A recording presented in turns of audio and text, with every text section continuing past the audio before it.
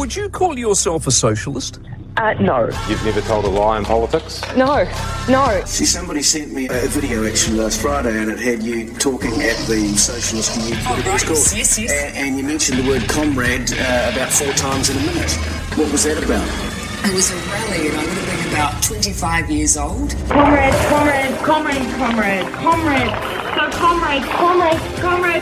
comrade. That was in 2009. Oh, well, I can't remember which country it was in. Have you changed since those days?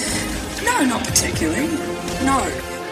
If you are caught in a lie or caught intentionally misleading the New Zealand public, how would you expect to be held to account? Well, I actually believe that it is possible to exist in politics without lying. We drum in that messaging around the dangers of COVID pretty diligently for a full 2-week period of sustained propaganda. Good morning and welcome to the podcast. My name's Grant Edwards and you're listening to Liberty NZ. Well, my thoughts this morning before I introduce my next guest, Shane Chafin, is that, I had a very pleasant dream. I had a very pleasant dream this week. I dreamt that Cindy and all her collaborating political leaders had been arrested by the People's Constabulary, and that was made up of resigning police and military personnel. But my thoughts have been this week, and not long after I started to think like this, I think it was about Wednesday, I had a call from Shane Chafin about a letter that he's received from the Pharmacy Council. But just getting back to my thoughts, once we get our country back and the perpetrators and the collaborators are tried and executed for their part in this genocide, which we're experiencing right now, we need to abolish all governing bodies, such as iwi so-called, the Law Society, Federated Farmers, the Medical Council, the Nurses Guild, and the Pharmacy Council. And those types of organisations which have turned out to be just tools of the government because they've been infiltrated by the globalist communists. And if you're a suitably qualified professional, a lawyer or a doctor, for example, you need only front up in a new town or city that you've moved to and present your credentials to the police. They'll check you out. And if you all check out, you're able to practice in that city or town without having to join and pay an annual fee to some guild or council. Any misconduct would be reported to the constabulary, which Brad Fluty's talked about, that we need a people's constabulary, and handled through the common law court. Now, courts would be freed up because there would be no more traffic and parking infringements, including speeding tickets or driving without a registration, warrant of fitness, or a driver's licence.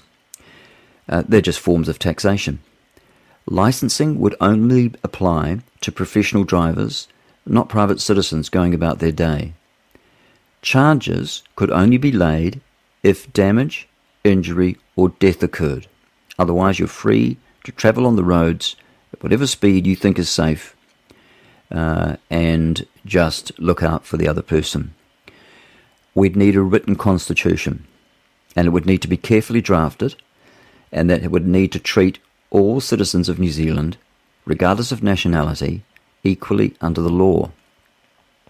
Now with councils, there would be no more building permits required, just an annual fee for water, sewer, rubbish collection and maintenance of publicly owned roads, parks and grounds. Now, okay, if your building fell over, let's say that, if your building fell over and people were injured or killed because it wasn't built safely and you didn't seek proper advice, well, you'd be dealt with fairly but firmly in a common law court. The punishment would be fair yet harsh for serious damage, loss, injury or death.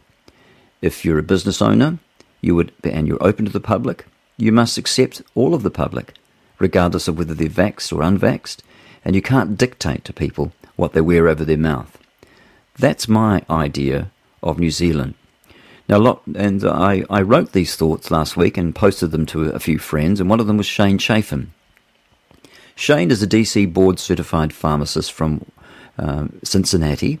He's living here in New Zealand with his family, and Shane has sacrificed his career as a pharmacist, and he's a clinical pharmacist, and because he's not happy with what's happening in pharmacy and, in fact, in medicine and science altogether. And Shane's going to come on and explain to us what's happened to him this week, because I'm saying that all these councils and guilds should be banned, and that if you are suitably qualified, you just front up to the police and you present your credentials and then you practice. And no one can stop you unless there have been proper bona fide complaints against you, and then it will be dealt with in a common law court, as it should be, where you get to hear your accusers and you get to defend yourself properly. No more guilds, no more self-regulating guilds which are manipulating the people they're supposed to represent on behalf of the government. And that's what we're seeing happening right now. And even the Real Estate Institute, they're doing the same. In fact, the Real Estate Institute used to be a self-governing. I don't think you need an institute. I think that if you're qualified to sell a property, you've done all your, you've got your qualifications, that's it. And if you do something wrong, you're dealt with in a common law court. You don't need some governing body. And right now we've got the government actually running the REA, I think it's called. And that's not good for the end user. That's not good for the buyers or the sellers. But getting back to professionals, doctors, lawyers, chemists, that sort of thing, Shane got a letter this week, and Shane's going to come on in a moment and explain to us. He got this letter that he's received in the mail or by email, and what it means and what's behind it. So, good morning, Shane. Welcome to the program. Good morning. Good introduction there too. Part of the issues that we're facing now in 2021, 2022, and part of 2020, when the world seemingly changed and something in the political atmosphere was connected around the world, because as we've seen, people like Peter McCullough, ex-Pfizer vice president Michael Yeadon, Robert Malone, and people such as that have come under attack for clinical opinions and expertise in opinions of expertise in their area, and sometimes not opinions, but actual fact-based studies that were very well done, that they reached these conclusions that only one of reasonable mind and training could reach. And it's important to point out that these were the experts in their fields, more cited than most people in their fields, more studies than most people in their fields, just the experts of experts.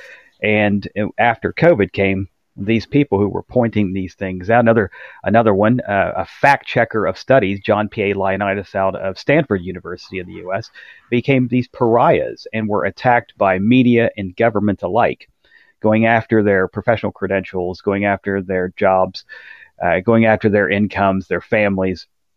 It seems to be more like what we would see in a dictatorship such as Nazi Germany or communist Russia than what we would see in the West. So what is rolling out now shouldn't be a surprise after the last 2 years that we've had, that anybody who speaks out against the government line is then gone after. And I haven't heard them roll it out, but I'm waiting, and maybe I've missed it. I think there was possibly, I think it was if it's Dr. Conlon, as I recall, they were looking for a psychological evaluation of this gentleman, because anyone who goes against the narrative is now seen to be as just crazy. Like, even if you have evidence, even if you have multiple studies, even if you have other experts in the field who agree with you, even if you're one of the top experts in your field, then you're then seen to be as somebody who is mentally deficient because you don't agree with the common narrative. And the common narrative is pushed by the government from the, quote, single podium of truth. And that's right there at that point is what activated me when I heard Jacinda Ardern say that she was only you could go there and find the truth, where on the podium of truth, the single source. Well, that's just absurd. I mean, it smacks to, well, why did I go to university and study for 9+ years? Why did I get board certified when most pharmacists can't get board certified? We're the 14% of pharmacists in the U.S. and almost half of the people who take the exam, 40% plus given the year, fail the exam. It's a 5-hour exam. people don't take it because it's very challenging. So I'm one of the top experts in the area of medicines. And when I go out and ask Jacinda Ardern a question in this regard, because she panned herself as the single source of truth, her podium. So I find it where she's speaking and ask the single source of truth some questions, and some pretty good questions, not hard hitting questions, just questions that are there from any health professional should be.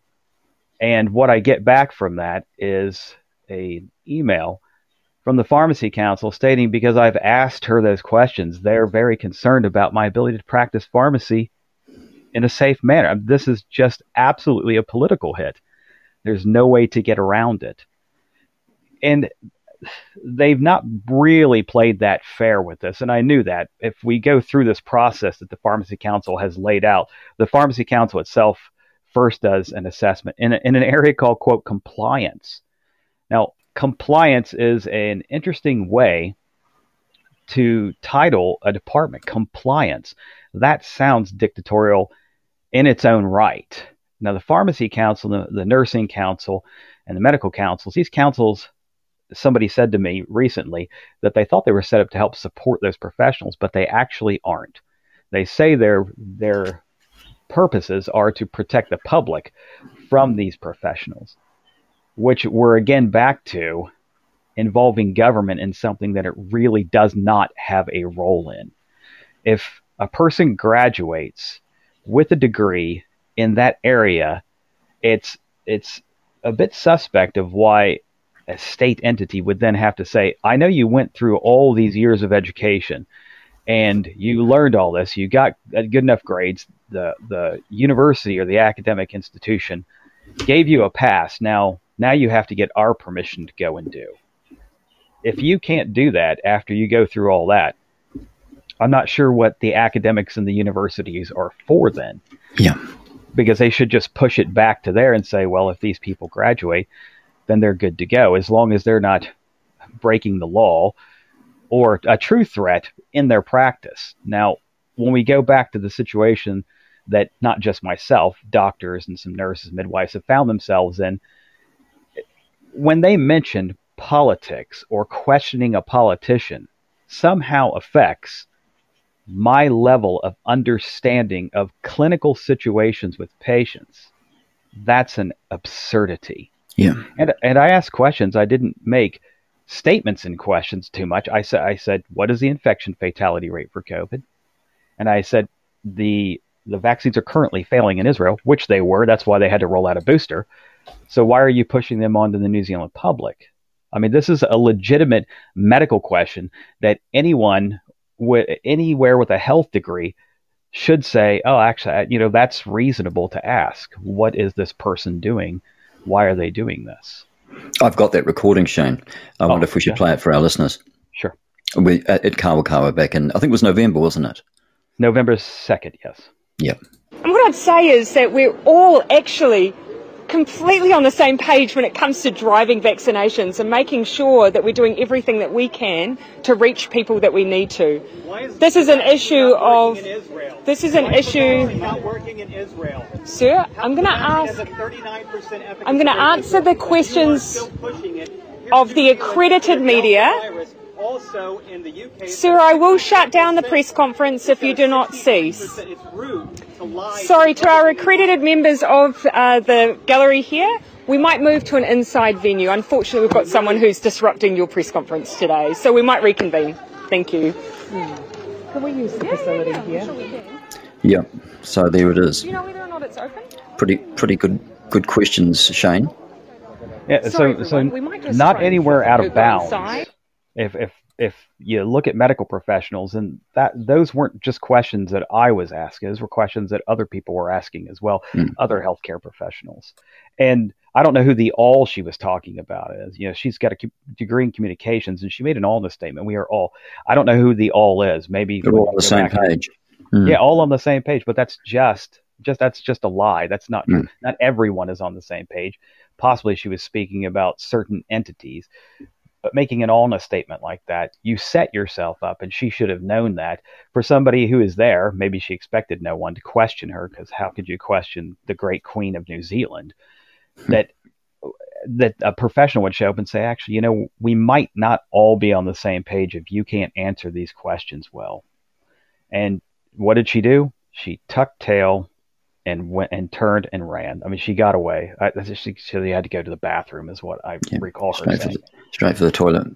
Yeah, because and that just sounds like an indication that she got caught out, and her possibly she was in sort of that fight or flight mode, and that's what kicked in for her. And she also wanted the news media to edit you out. She did. She asked them to, if you want to re-record. Get rid of that and re-record, that'd be great. Because in the media, I mean, they've been paid lots of money, millions and millions of tens of millions of dollars. And I've heard people like David Fisher of the New Zealand Herald say, "Oh, no one's ever told me what to write." That may be true, but I'm sure there's an expectation, and he knows what that might be. And this is typical throughout the world. We're talking about press in Germany and the UK and the US. This isn't anything that we don't know. If they're just hiring people who are on the same page, that's another issue. There's no diversity in the media. But what we do know is there hasn't been any large kickback against everything the government's doing. When the government rolled out Ashley Bloomfield and just kept recycling this guy until he just got worn and torn. What happened after that was there was some criticism because they rolled out Susie Wales. Now, she's an issue because she's not actually a healthcare provider. She does have an expertise in microbiology, but she's not a healthcare provider. And she's giving actually health advice as a non-healthcare provider, and no one's stopping her from doing that. So you say, well, there's no governing organization, which that may be true, and that's to her advantage, where for us it's not. However, that didn't work either because people such as myself and others said, well, she's not an epidemiologist, and neither is this gentleman. And from all the Official Information Act requests that were put in, what we see is a lot of those returned with, we follow the World Health Organization, we follow the CDC. So there's no one locally doing that in New Zealand, and it was seemingly to be ran offshore.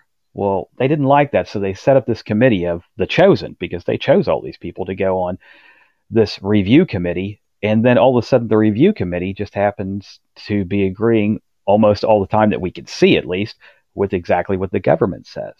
So this is just kabuki theater. There's seemingly nothing in reality going on here, and we can speak to this currently with rapid antigen testing because that's the narrative they want to push. I watched what looked a bit like a propaganda session the other day where some person who I still don't know who it was up there with Ashley Bloomfield, some minister, and they were talking about rapid antigen testing, and then the media seemed to go after him about rapid antigen testing. But what it did was it guided the narrative around rapid antigen testing, which makes it seemingly legit that you would test for Omicron, even though they had just stated earlier that Omicron isn't a big threat. It's very mild. They said, we're just trying to save the healthcare system. But what they also said was that during that press conference, the unknown person, she said that Omicron has a 10 times less of a hospital admissions rate than Delta does. So Omicron, much less of a threat. And they said, well, it's more transmissible, but it's you're 10 times less likely to be admitted to a hospital. So they wanted that rapid antigen test, because that helps guide their narrative. So in other parts of the world, we've seen, they say people die with Omicron. I haven't seen any reports yet that say someone died from Omicron. And out of South Africa, we know that they kept track of their hospitalization rate, and it didn't change during Omicron. They reported that, and they said, it's mild. You get some muscle aches, you get some tiredness, maybe some sniffles. That's what they reported, and you recover in 2 to 3 days. So now to push the rapid antigen testing, rapid antigen testing, on and on and on, just it hypes up everything to a level it's just not needed, because then they make the fear-based comment that we're going to overwhelm the healthcare system when they've just said 10 times less than Omicron.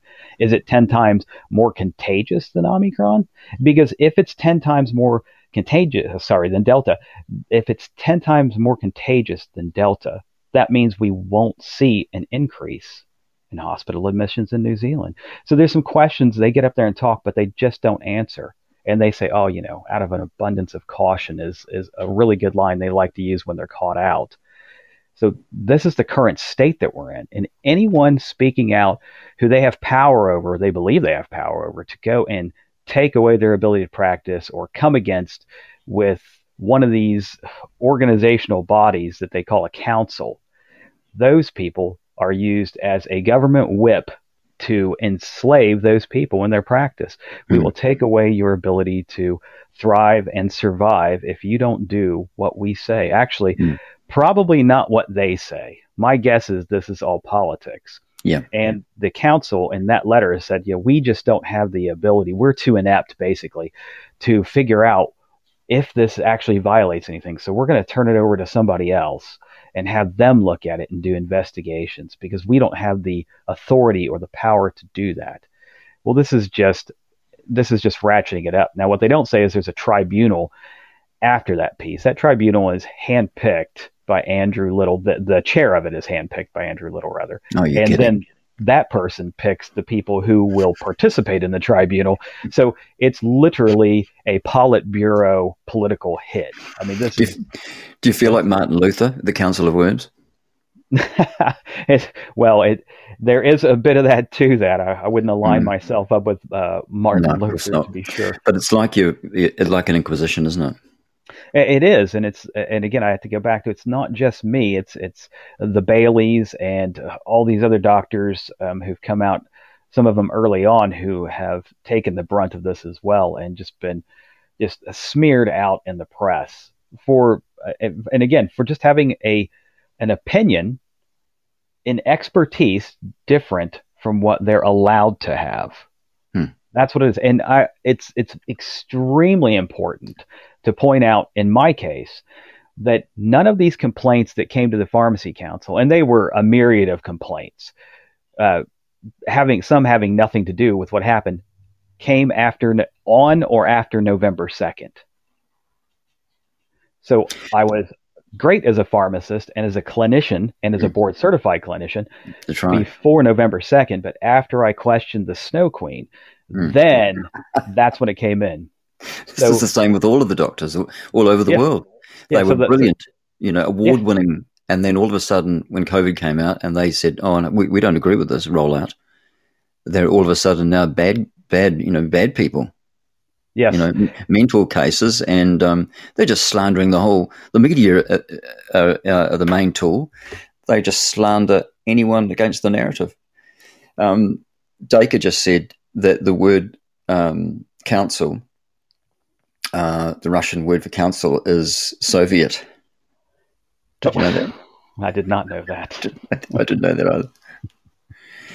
So you got a letter from the council, from the Soviets. The backstory to this is I was the Pharmacy Council in itself. It was a split council. There was a wonderful human being named Pam Duncan who worked there. She's extremely innovative. Now, the way that the health system works here is that parts of it are in lack. So that's the general practitioners. There's not enough general practitioners to go around. So what I decided that I'd like to do, because I worked for a DHB at the time, is to develop a new role for pharmacists, that they would become clinicians, that they would up their skills past what the current level of even their prescribing pharmacists were. So I worked with the Pharmacy Council, with Pam Duncan, who's since passed on, and to create a new role called an advanced generalist pharmacist practitioner, where you can go in, you can do physical assessments, you are trained by the certain specific staff around you. It's approved. They sign off on all your procedures. I was a pharmacist who did blood draws. I was a pharmacist who listened to people's lungs and looked in their ears and did clinical triage. It's not something that's there. So when the Pharmacy Council comes out against me, they're actually coming out against somebody they trained to operate at one of the highest levels that they have in all of New Zealand, that worked in conjunction with them and the DHB and general practice to create a workforce that could go in and support general practitioners in what they did, because there just aren't enough of them. So when they come out in this way, they're coming out against not just an expert with a board certification, but someone that they actually helped pass along into the upper echelon of pharmacy as it exists in New Zealand, and practice in ways that helped and did workforce development in pharmacy, who established a group of clinical pharmacists looking to become advanced practitioners that still exist to this day. And that's the motivation here, was to help the healthcare system. And this is the individual that they're attacking, somebody that they supported in the past. And I say it's split because there's two sides of it. There's a side that is very seemingly controlled and by whatever the powers that be, and they try to keep a stranglehold on the practice of pharmacy. And there's another side that's very innovative and pushes that forward. There still are some of those people within the council, but as I look at this, these compliance officers, compliance, and these sort of folks, most of them aren't pharmacists, and I have an appreciation for the guy. He seems like a decent guy, Michael Pete, who's the head of the Pharmacy Council. He's not a pharmacist either, is my understanding. So when you look at that, you go, well, this isn't really the Pharmacy Society of New Zealand. This isn't PSN. This is a government entity appointed by, they are all appointed. So there has to be a proposal, and then the current government that's in has to approve these people before they can sit at the Pharmacy Council. So these are all political appointees. It's all under statute, isn't it? And they're from academia. Yeah, and they're from academia and the sector. So it's all of the people who are in sort of in club, and it's not going to be people who have these sort of dissenting opinions. Usually, there are some people from the greater community that get to go in there and do a bit of work, but the appointees, the higher ups, were from academia or non-pharmacy roles even. So to say this represents pharmacy is not true.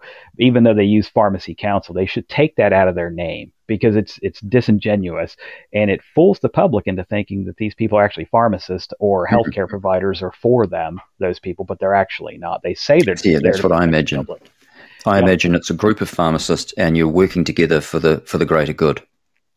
Yeah, and that's couldn't be further from the truth. Yeah. So today I've also filed an Official Information Act request, and I've asked the Pharmacy Council for all information regarding the politically persecuted pharmacist Shane Chafin, and whatever their communications to or with any employee, agent, associate of the Crown or Crown entities from the Pharmacy Council, or any of its associates or agents or appointees. So we'll see what they do with that and where that comes back, because my true goal here is just to highlight the corruption that exists within the New Zealand government and its apparatchiks and its specific entities, because what we need to do is lose faith in this system. We need a new system, because the system that is there is extremely controlled and corrupt. And as Grant Roberts, just a panic from what I remember of an interview on, what was it? It was Magic FM, if I've got with the name Peter right. Williams. There you go, Peter Williams. And he was questioned about the World Economic, they're literally just asking questions about the World Economic Forum and its influence on this government. And Grant Roberts said, that's a conspiracy theory. It's absurd that you're even bringing it up.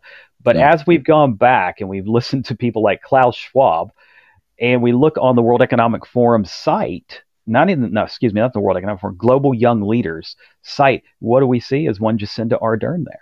Now, Jacinda Ardern is part of the Global Young Leaders, and on their webpage, there is a statement, which I've screenshot in case they take it off, that says that their mission is aligned with the World Economic Forum. Yeah. So Grant Roberts comes out. Now, I don't know if he was meaning the specific subject that maybe Peter Williams was speaking with him about was a conspiracy theory, but to say that the Great Reset, I think, Shane. He did. Yeah. But so to say that the World Economic Forum doesn't have influence in New Zealand through Jacinda Ardern, who is a global young leader who has their mission specifically aligned with that per their own website, I think what we're seeing is this play out. Now, back in the United States, when the Affordable Care Act, known as Obamacare, came in, there were documents that were found that were, they weren't leaked out, they were just publicly available.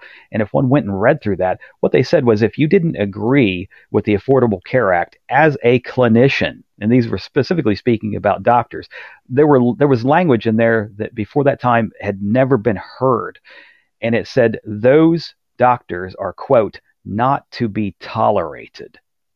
Now, how can a government, like the United States, any government, come against the clinical opinion of a professional, a healthcare professional who has been credentialed, who has been licensed? But if they say the wrong thing against the Affordable Care Act, then they are, quote, not to be tolerated. That was a message to the CEOs that those people were to be gotten rid of. That's exactly what that was. Now they've upped it. In the COVID era, it's seemingly the same messages going out. If there's any healthcare practitioner who disagrees with the narrative of whatever's being pushed from whatever place, and we know this one just falls on its face over and over again, those people are not to be tolerated. And that's what we see with the Sue Grays, who, I mean, she's a professional who they came after her license. She's had to respond to all that with the complaints, just like I'm doing, although I'm not responding, with Bailey's, and I apologize, but I'm forgetting the chap who came out first, and he sent a text out, and he was in Wellington in practice, and they just went after him tooth and nail as well. And these are the people. We are now the people who are not to be tolerated, and that's what exists here. Because the Pharmacy Council isn't coming out, and none of these councils are, and saying, well, let's look at the evidence that these people are speaking of. They don't specifically speak to the studies. They don't speak to the evidence-based medicine, which they told us we should be following. What they do is they speak to a government narrative, and that's not the same thing. And I've questioned this to healthcare professionals, and I've directly and said, hey, you're a nurse, you're a pharmacist. Tell me what you know about the infection fatality rate for COVID. Almost to a person, none of them knew what it was. None of them could name it. They couldn't name how dangerous COVID was. They only knew it was really dangerous because the government said so. And some of them actually said that I just do what the government tells me, and I take the vaccines because I've taken them before. Well, these aren't thinking individuals. These aren't critical thinkers. These aren't clinical thinkers. And if they're in roles where they're expected to be clinical, I would say that's the dangerous person. Those are the dangerous people. These rule followers instead of these critical and clinical thinkers, because I don't want them treating me. I want people who understand both sides of the issue, have sifted through the information and said, okay, this is probably what it is. Now, how do we work with the patient in front of me? We're speaking with Shane Chafin. Shane is a DC board certified pharmacist. Shane, you're from Cincinnati. When we come back, I'd like you to tell me a little bit about how you got involved in pharmacy, and then you moved to New Zealand. And what was it? What was the critical thing that happened for you to say, "Hey, no, this is wrong"? If you could think about that for a minute, and we'll be back in just a moment. If you look at the side effects of these things, blood clots, myocarditis, inflammation of hearts, increase in miscarriages from 10 to 80% in the first trimester, increases in cancer, increases in autoimmune diseases, ovarian dysfunction, most likely infertility. And that's not to mention the genocidal potential effect of antibody-dependent enhancement. Why the hell would you put that into a child when they have near 100% chance of recovery from an infection that is safer than influenza virus? That is just beggars belief, doesn't it, Shane? Yeah, that's Zelenko. That we're putting this. Yeah, Zelenko. He treated Trump, didn't he? He did in the early days. Yeah, and consulted with other world leaders as well. Spoke to, I believe it was a Hasidic council in Israel, and much a proponent of really good evidence-based medicine that's come out as we've gone through. When he initially he was just saying, this is in my experience, these are the patients that I've treated, and this is what I've seen. But as it's gone on, we've gotten much more information, specifically with randomized control trials and also some epidemiological surveys and studies that have come through to say that, he is right. And now going back with him speaking about the children, well, children, according to Michael Baker early on, when the vaccine rollout was being considered for 5 to 11-year-olds, as well as many other people who are sort of in the government camp, what they said is, children don't get very severe illness from, and this is before Omicron, from COVID. Almost none of them get severe illness. None of them die unless they're really, really sick from something else that they're likely to pass from anyway, unfortunately. That the children, they just don't get it, and they don't pass it on, is what Michael Baker said. However, he said children should get vaccinated, and here comes the mythos. And here's what they do when they don't actually have a substantive edge to push, is he said that we should get children vaccinated because of long-haul COVID in younger people. And he said there's, quote, some evidence that exists out there. So he's basing people receiving a medical procedure on a possibility that this is happening, of some evidence. This is just unheard of. If there is an epidemiologist in New Zealand, and Rod Jackson's right behind this guy, who is guilty of crimes medically, it is absolutely 100% Michael Baker. And I get he's a laughing stock in New Zealand. I mean, not many people trust that guy anymore. And I know they roll him out, but he doesn't get a whole lot. He's like CNN in the States. Like, they seem to have a big name, but nobody really trusts them or watch them. They roll out him and Pinky. Oh, Lord. That's all we get. And they got rid of Pinky for a while. And you thought, well, good for you, because you need somebody with more prominence and better credentialing. And they seem to, now they picked random epidemiologists, and I don't know what happened to the random epidemiologists, because they sort of were putting Baker in the back for a while, and I haven't heard from Rod Jackson in a while. And then all of a sudden I saw them pick somebody from Australia and somebody from the United States and Oregon, who is not an epidemiologist, who is actually not even a healthcare provider. And the media is starting to quote this guy on statistics. Now, we have biostatisticians, and if you are an epidemiologist, usually your biostatistician is linked with the practice of epidemiology. And they didn't even roll out an epidemiologist. They got some math engineering professor. And you go, well, now we're just in the land of absurdity. They're quoting people who aren't even healthcare providers, who can't even interpret what they're seeing. The bigger absurdity is this guy said that that there was a 7.5 times likelihood that you would catch COVID if you were unvaccinated, per hospital admissions, I believe, for COVID is what he was doing. But if we looked at it, the likelihood, he said, of catching COVID if you're unvaccinated was 0.0034% per thousand. Yeah. Come on. I mean, that is an indictment of his statement right there, of COVID, of what they're trying to roll out.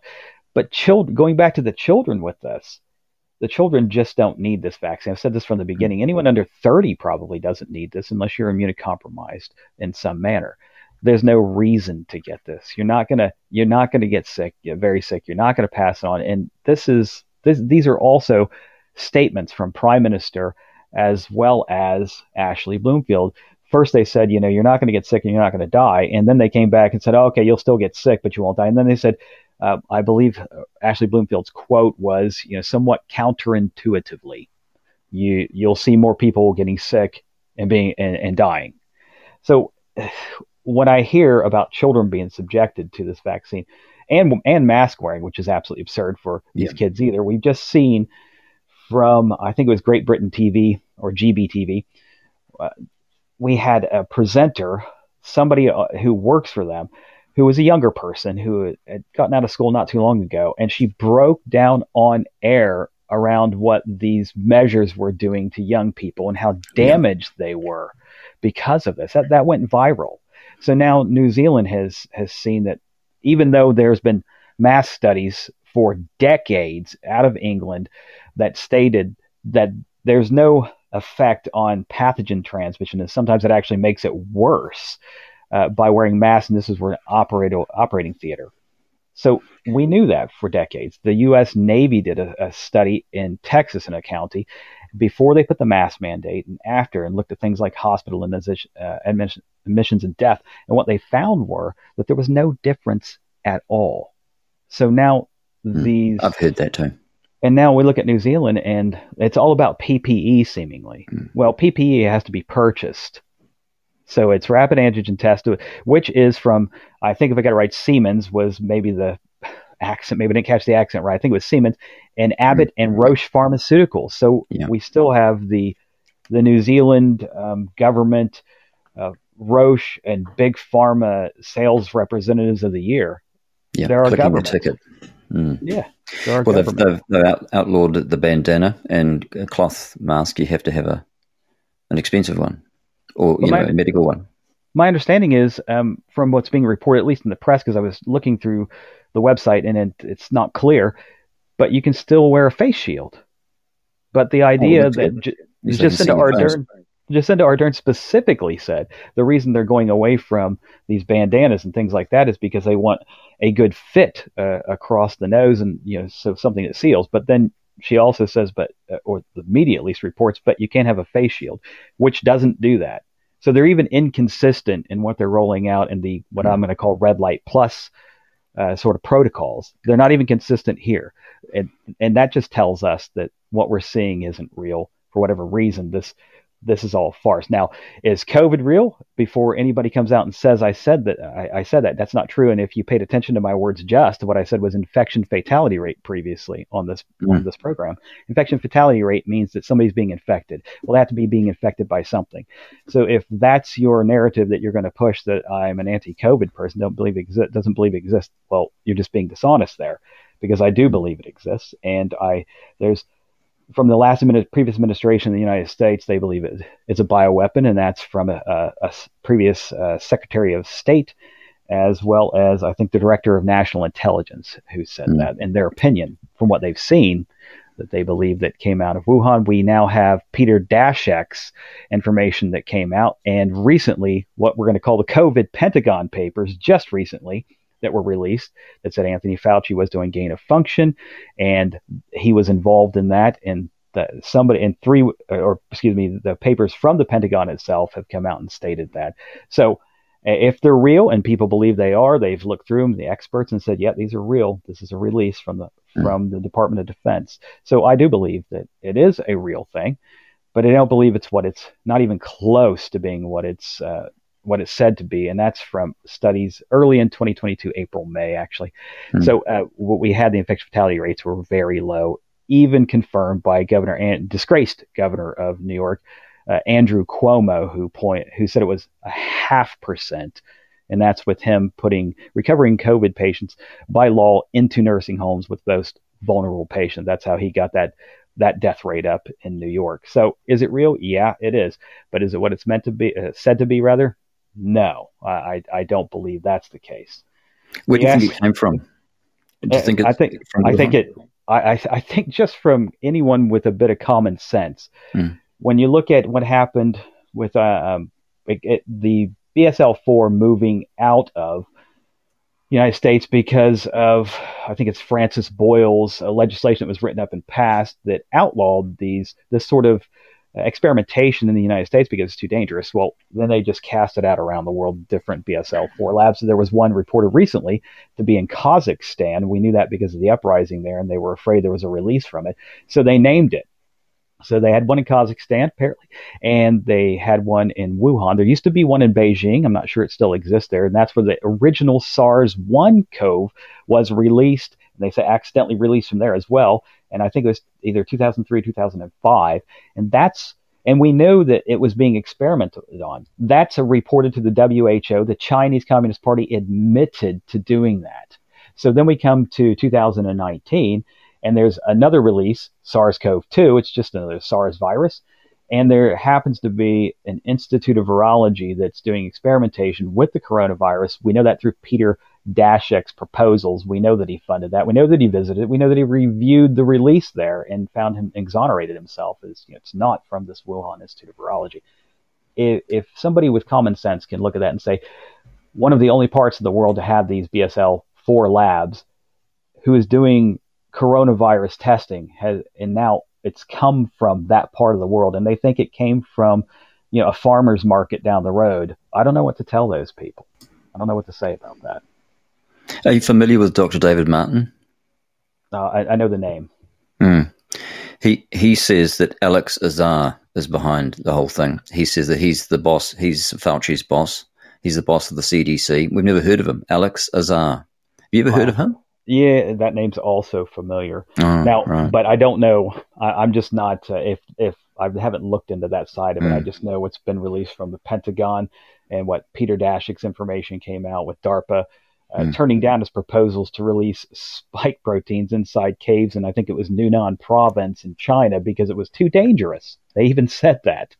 So what are we dealing with? Very similar situations now. So we've seen that there's a huge backstory to what's happening, and now the evidence is coming out. It's being called out in Senate committees in the United States. Those people like Rand Paul and I can't think of the other guy's name.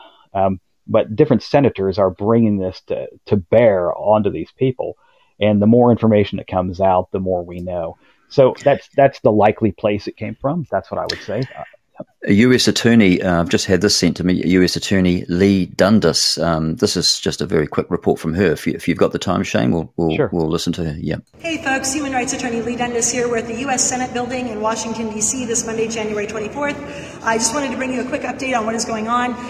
Attorney Tom Renz and I dropped a major bombshell today. Senator Ron Johnson, as you may be aware, was kind enough to hold a hearing, a roundtable, seeking data from world-renowned doctors and other scientists, as well as attorneys, on what is really going on with the COVID-19 protocols, what kinds of things are they seeing in the hospitals, what's really up with remdesivir, is it a kill shot? 2 out of 1 people, 1 out of 2 people actually prescribed remdesivir die in studies that they have done. So all of that data was getting put out on the table here. We joined sort of a last-minute addition because Tom Renz and I stumbled upon some really bombshell data coming out of the U.S. military from high-ranking officials there that are acting as whistleblowers. What we are seeing is that in the 5 years leading up to the COVID-19 vaccination year of 2021, all diseases across the board in the military were about 1.7 million on average when you aggregated all the reports in the military of diseases across the board. And that includes the COVID 2020 year. There was no real jump that year in disease, despite the fact that we had COVID out there. But you introduced the vaccine in the beginning part of 2021, in January of 2021, and in the succeeding 10 months, that number jumped from a 5-year average of 1.7 million to nearly 22 million. It was a 20 million jump, representing a more than 1,000% increase on diseases across the board. When you break down those diseases, when you start looking at esophageal cancer, congenital malformation, anxiety, you're seeing anywhere from 500 to almost 2,500% increases in that particular sector. This is horrifying. We need to get to the bottom of it. And we have asked Senator Ron Johnson to work with his colleagues here in Washington, D.C., so that we can get these whistleblowers immunity and get their testimony on the record so that the full spectrum of what is going on there is actually known, so that we, the people, know it, and so that Congress knows it. On a separate note, I want to give a shout out to Canada right now. As you may have heard, they are under fire. Their leader, Trudeau, decided in his infinite wisdom to stop all trucks from coming or going across the border if the truck drivers were not fully vaccinated. That was Saturday a week ago, and then Biden, because of course he's a friend of Trudeau apparently, decided he would follow suit this last Saturday, January 22nd. Accordingly, there's obviously more goods going into Canada from the U.S. than the other way, and this is deep freeze, deep winter for them. I will be done in just 1 minute. They are making an island of Canada. So the Canadian truckers are fighting back. They are doing a convoy.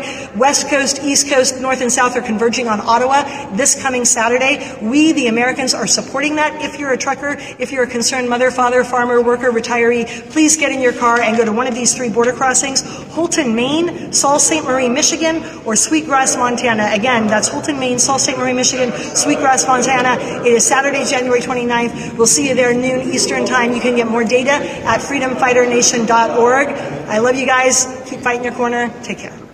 That's Attorney Lee Dundas. That's good news. Good news, Shane.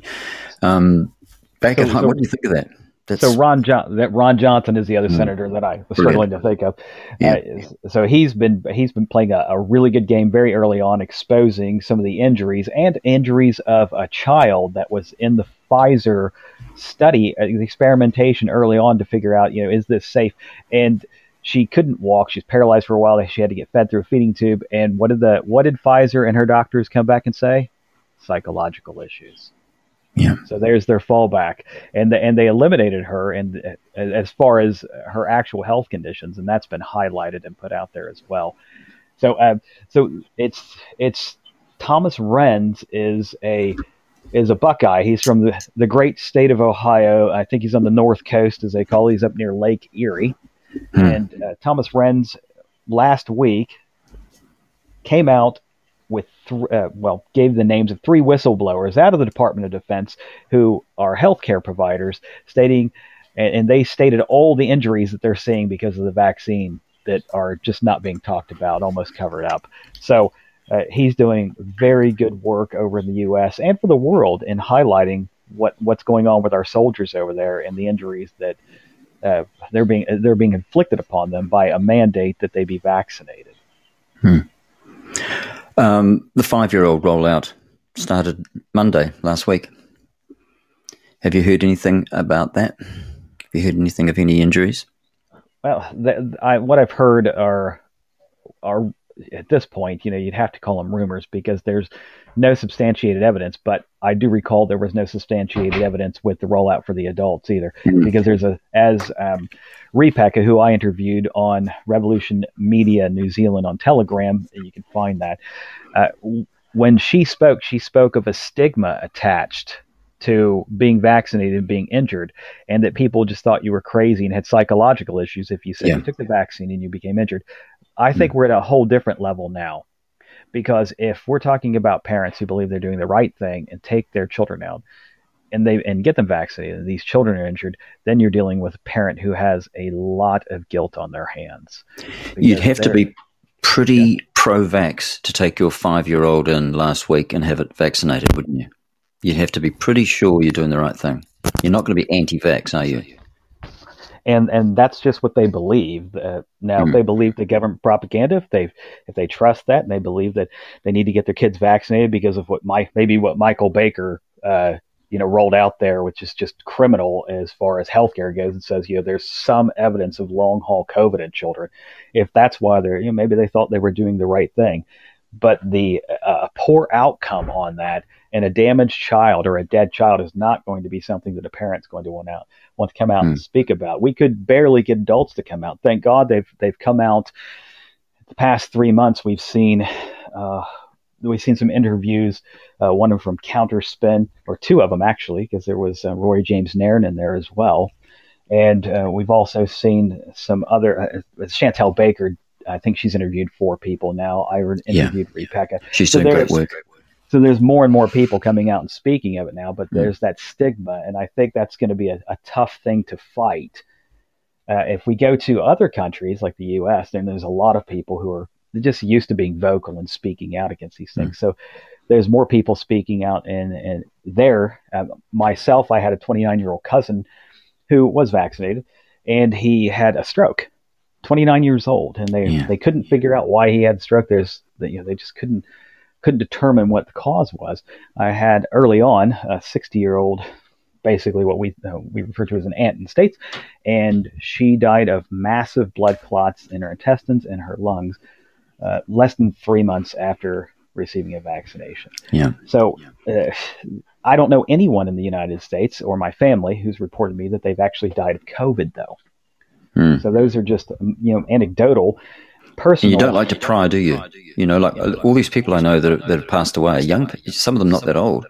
You don't like prying into, was she vaccinated? Was he vaccinated? Yeah. Do you? Well, there was a first-hand account of somebody on a beach who had displayed this sort of fall-over effect. I shouldn't say first, a second-hand account of a fall-over effect that we see with vaccination. Just straight up to it. Now, it could have been anything. So there was a healthcare provider who walked up and said, what's going on? And they sort of went through it. And the healthcare provider said to the person who's taking care of him, who happened to be a nurse, said, well, has this person been vaccinated recently? And the nurse immediately snapped back, it's not the vaccination. Now, I don't know how they would know that at that point. How would she know? Number one, she's not a diagnostician. And number two, there was no blood work. There was no clinical assessment. There was just she collapsed and she was being assisted at that point. So there's this sort of reactionary piece to defend or place to defend vaccination. And it doesn't make any sense. And what we know from the studies early on is that it wasn't well done, that there wasn't a phase 3 clinical safety study that was done as it should, which is over time, not numbers, which is what they all say. Oh, we had sufficient numbers so we can project the future. Well, that's just nonsense. It's not how we work. 5 that's to 10 the first, years, isn't it? Yeah, that Trump, warp speed out there promoting that garbage. So it's not how we do good medical scientific studies. That's not how it works. We don't do that, which is why originally, to answer your question, that's why I came out against it, because I said we don't know enough about it. Now, I've spoken on this before. We had H1N1 come out before. We had 55 people die of it, and that's an ex-CDC director, maybe FDA director, who came out and spoke to that. And 55 people died. They shut the entire program down for 55 people. Now in 2022, we have tens of thousands being reported from different places for pharmacovigilance or surveillance mechanisms on these vaccines in the world. No one's shutting it down. They're just keeping it rolling on and going into more populations like these younger people. And they're starting to talk about vaccinating smaller children, not smaller than 5. Yep. So they're just doing that. This is malfeasance on a level that has never been seen since Nazi Germany and Mengele. I mean, that's where I see, at least in my 20 plus years being in and around the medical profession, never seen anything like this. And somebody would say, well, we've never had a pandemic. Well, that's not true. We had H1N1 come through as well. We've seen similar things with similar infection fatality rates. We've just never seen the reactions from agencies that are supposed to protect us and governments like this before. Those are the things that have changed, and the attitude of the healthcare provider has also changed, at least in this country. Yeah, I spoke to a friend of mine yesterday. She has a friend she was in the Starship Hospital earlier last week, and here's what she told me. A friend of mine's son was in Auckland Hospital on Monday in the emergency room, and so Starship, and got transferred to Starship. And so in the bed next to them was a mother and a 5-year-old son who had he had heart issues, and so he had been vaxxed because they were talking about it. And one of the things they were going to do was just send him home with some paracetamol or ibuprofen or something, she said, but she didn't even want to intrude too much. So, he's just 5 years old, and she was just there overnight with her son, some medical emergency, not vaccine related because they're not vaxxed, and just happening quietly all over. So that's it's anecdotal, but this person's a close friend of mine, and the lady she knows, I don't think she's anti-vax or anything like that, but I think it's happening, Shane. I think, but the other thing I've noticed is that there seems to be a reluctance to vaccinate the 5 to 11-year-olds. Certainly in the Northland area, they're saying that only half the clinics are offering it. And the government's saying that they haven't got the qualified people, but I wonder whether it's just people don't want to do it.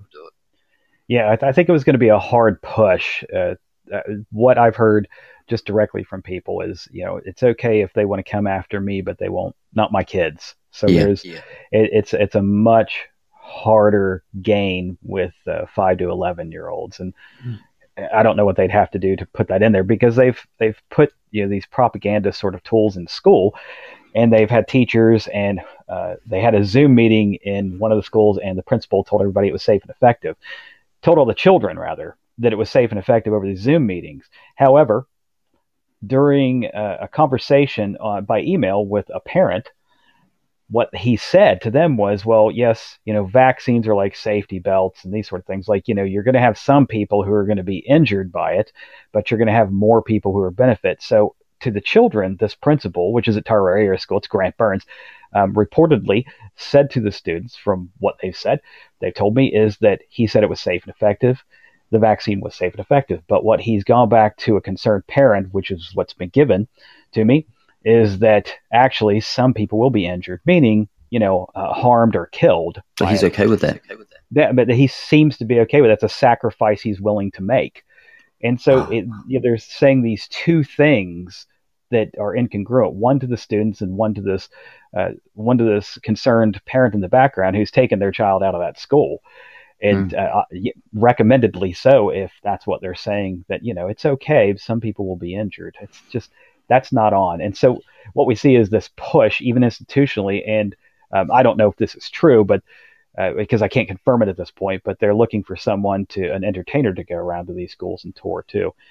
That's a possibility that they're doing that. And we've seen that roll out in different situations as well around the world, where they use children's entertainment to then propagandize them into these things, which, these vaccinations, what Stefan Ulrich, who's a board member for Bayer Pharmaceutical, quoted, I'll quote him at the World Health Summit in 2021, where he said this was a cell gene therapy. Then he might have said it was a vaccine, but he said cell gene therapy. That's what this vaccine is. And he said he didn't think they'd be so popular except for the pandemic came along. So they're trying to introduce this cell gene therapy onto these children, and it's just unconscionable, because Michael Baker has already, sort of taken the wind out from himself and their cause anyway, saying they don't really need it because they're not going to get sick and they're not going to transmit. They get really sick and they're not going to transmit it. So I don't know how they're going to push that. Give me just a second.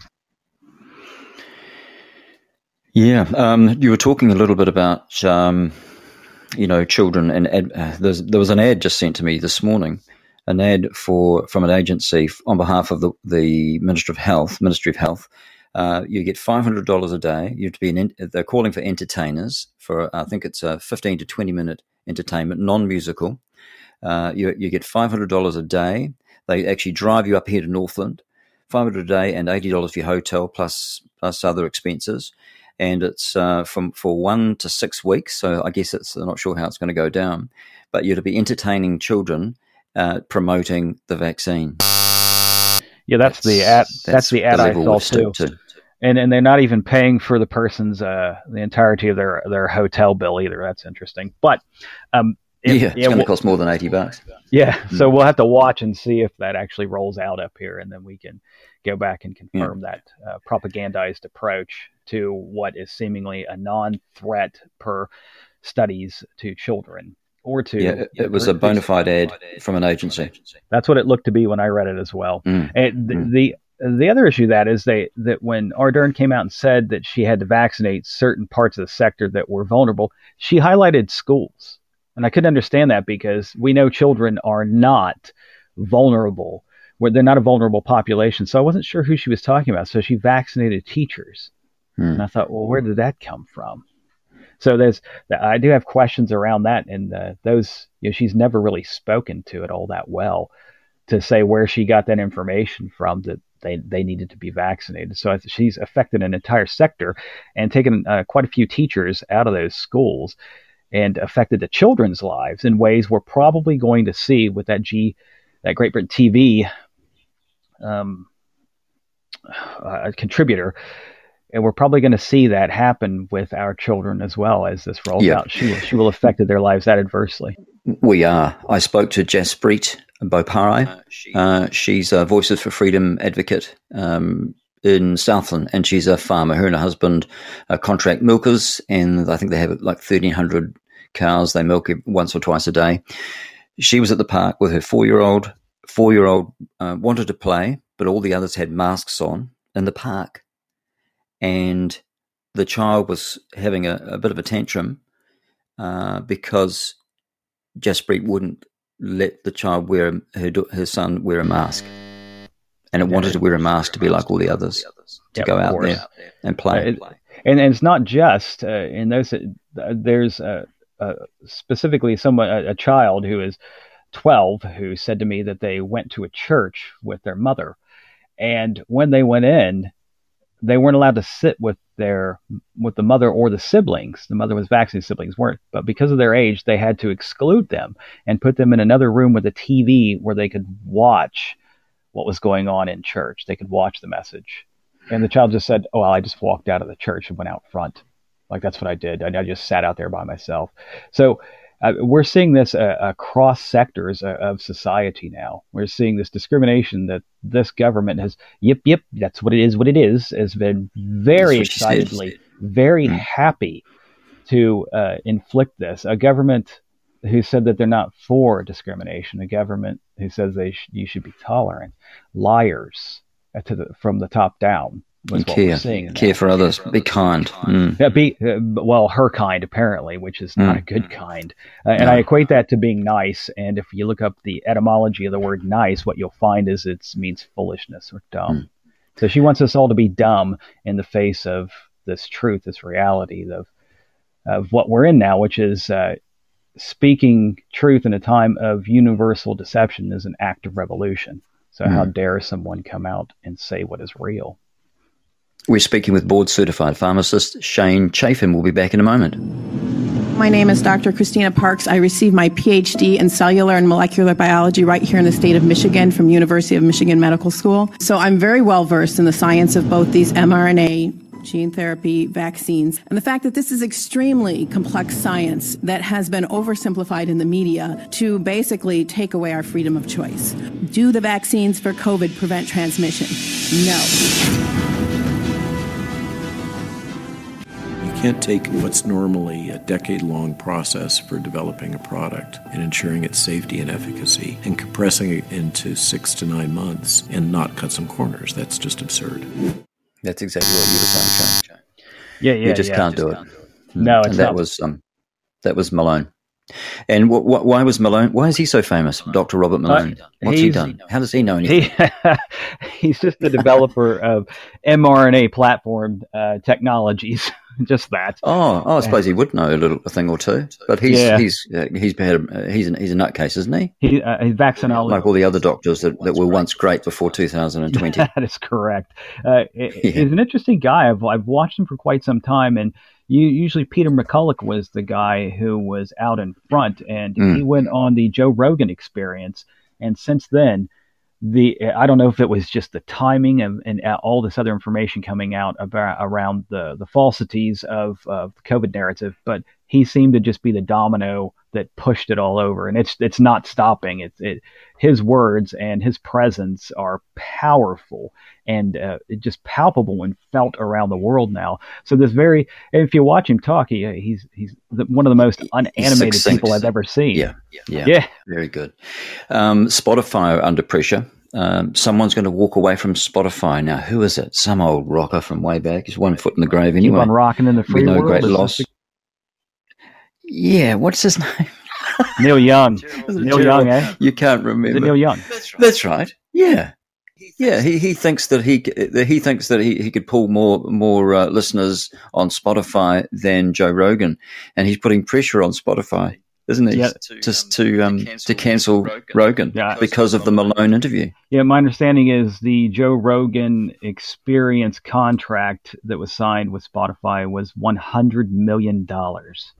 So that's not an investment I can see them backing out of before they claim whatever off of it that the royalties that they're going to get off of that. So I think Neil Young is quite past his prime as far as an influencer in popular culture to be making such. Yep, unreal. So I did want to answer one of your questions. Though you said it from. You didn't want to? I did. You said I'm from Cincinnati, Ohio, and you. I was going to just bring that up. Yeah. I heard that. So how did that work, and how did I become to want to be a healthcare provider and a pharmacist? Well, I grew up in very poor straits with food lack, not scarcity, for quite days at a time in my existence. I was homeless for a short bit at one point. I was transient for quite a while in my teenage years. And what I did with that is say, okay, where is something better in society? Because I didn't grow up in good places. And how can I benefit society?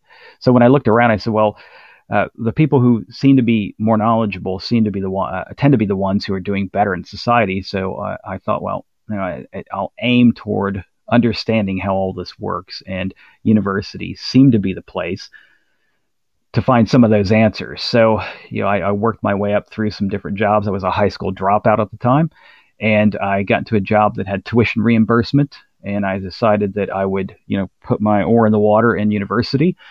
And when I went back, I had to complete 3 years of what we call high school, you guys call college, at something like we termed Bearcat High, but it was actually university college, I believe.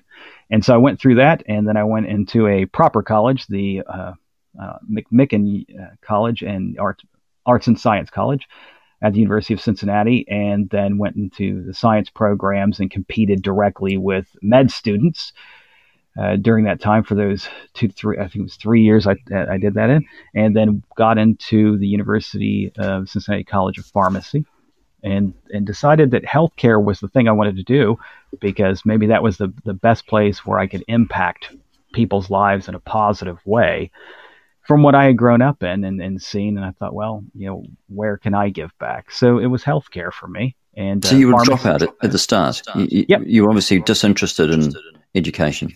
Well, not disinterested. I was in a situation where I was homeless and parentless as a teenager. Yeah. So I did quite well when I was younger in school. They wanted to advance me past some of the skip years and that sort of thing. So I did well.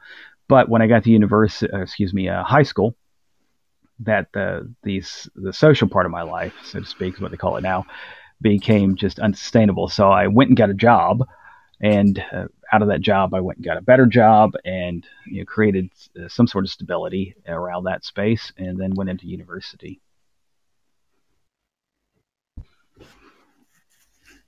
Oh, dead air. Lost you. am I still here? Oh, but went into university. Still here. Went into university that part. Actually did prereqs for a master's degree in nursing as well while I was in there, and learned quite a bit just about society, how it was built. Took roots, class like Roots of the Industrial Revolution, to figure out how it all got here, how it's sustained, what pulls the levers, who turns the gears, or what turns the gears, and took economics, and just a general sort of arts and science, but a general degree, so I could just learn about where everything was from, and got very interested in politics during that time. And so that's my love for political science as it is currently. But what I'm saying is you're not allowed to have a political opinion and freedom of speech in 2021, 2022. How dare you have a political opinion and be an expert of some sort in an area that's contradictory to the narrative that is being pushed by big corporations and also big governments. So what I'm saying is a bit of a collision of worlds, which when I went to university, there was no problem with that. None whatsoever. How long at university? 8 years. I've got to ask you this. 8 years. Wow. That's just like a doctor, isn't it? Yeah. Well, like I said, the first 3 years were completing all that I didn't do at 2 years of math, from basic math up to calc. I think 3 is where I ended. So, and statistics, by the way, in there as well. So how long does it take to become board certified? Board certification is an interesting role, if I'm remembering everything, or is an interesting attainment, because you have to be practicing. I think it's 4 years. You have to be so many hours of that practice in a clinical role, and then you should study for at least a year, and then you'd sit for a 5-hour exam. And so that's 40. Yep. So that's 8, 9, 10, 11, 12, 13 years before you can even sit the 5-hour exam. Yep. And 40% of people in the year I took it failed. But remember though, in New Zealand, you must ask a person who's got a diploma or a degree in communications before you can speak out about your own industry.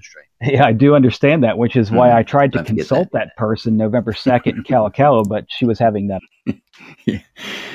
I'm embarrassed, actually. It's a crazy. It's not just us, though, is it? It's the whole world. Yeah, it's. Where do you think? It's a global event that's occurring, and what I'm saying is, and that's it. Yeah, I can speak to some of the details and I'm happy to at different points about COVID and COVID response and studies. But what it falls down on now is it's just freedom. And that's where I'm at today with the Pharmacy Council saying that they can control what I say. Well, how dare they? Just exactly who do you think you are that you can tell a private person what political opinions they can and can't have, and whether they can ask a politician certain questions without being threatened? I mean, this is an absurdity of absurdities. I mean, there's the New Zealand Bill of Rights Act. They just decided to trample all over that. And the evidence is in the letter they sent me. They couldn't care less. They are an entity of the crown, an attachment of the crown. And this is what they're doing to people. So it just tells you that we slipped out of science and medical science. And what we slipped into is tyranny, because these are now petty tyrants. And I'm not the only pharmacist they've gone after, by the way. They've gone after other ones too.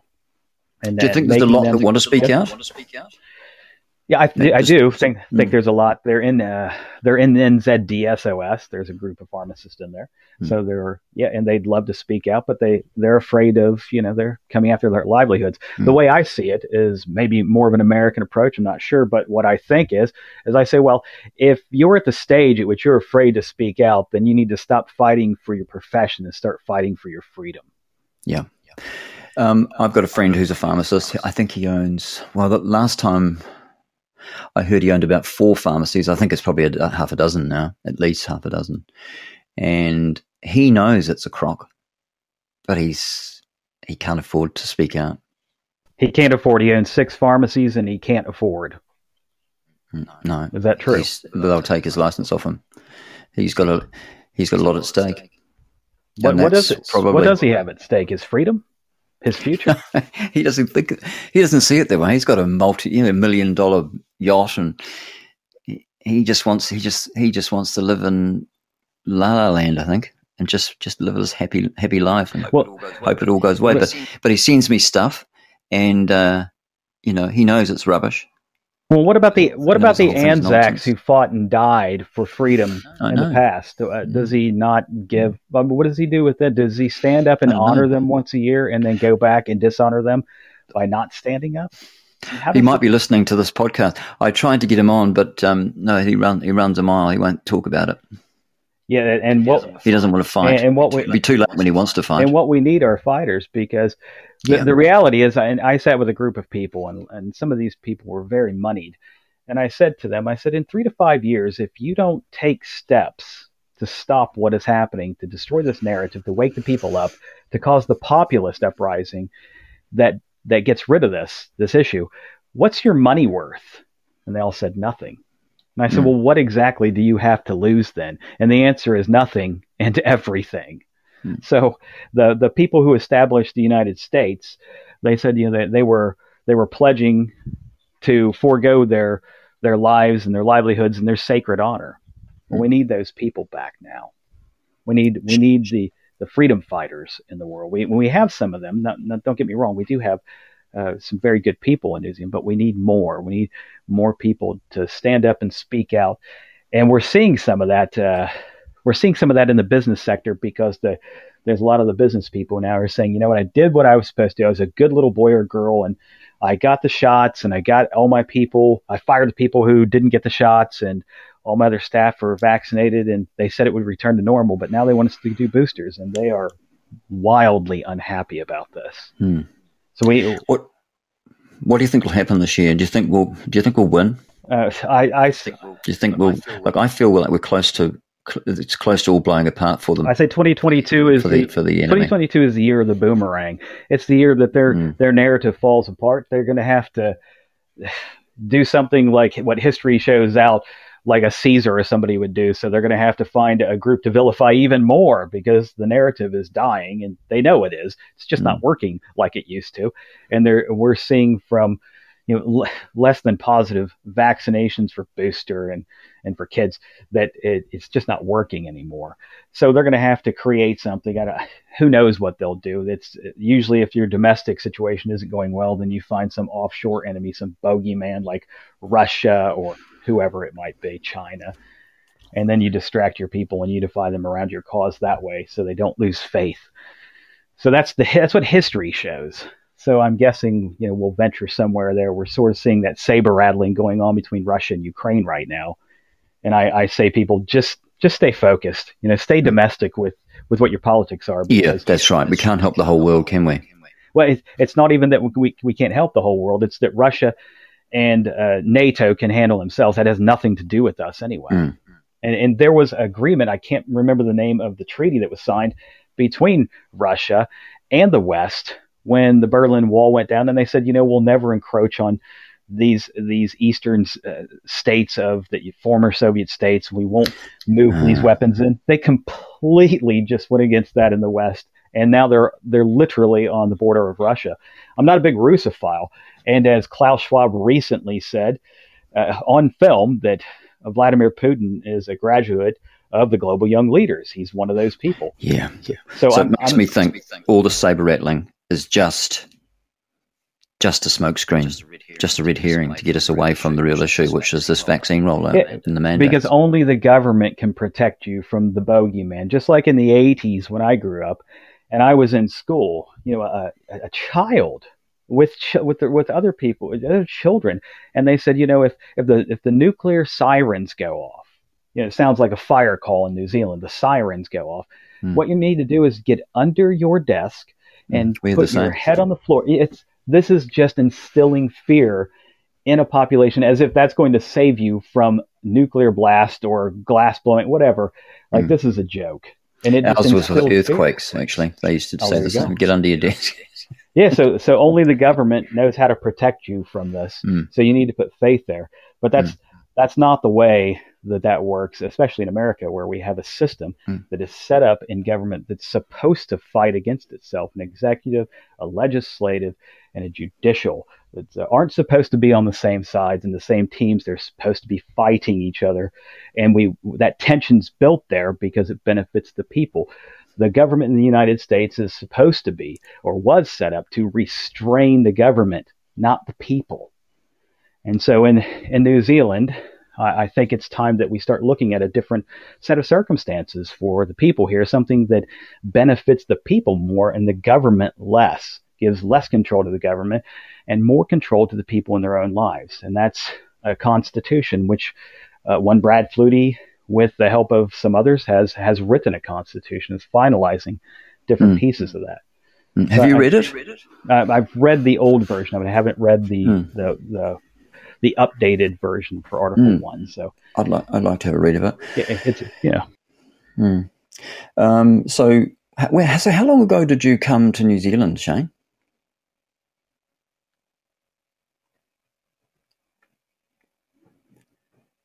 Big pause.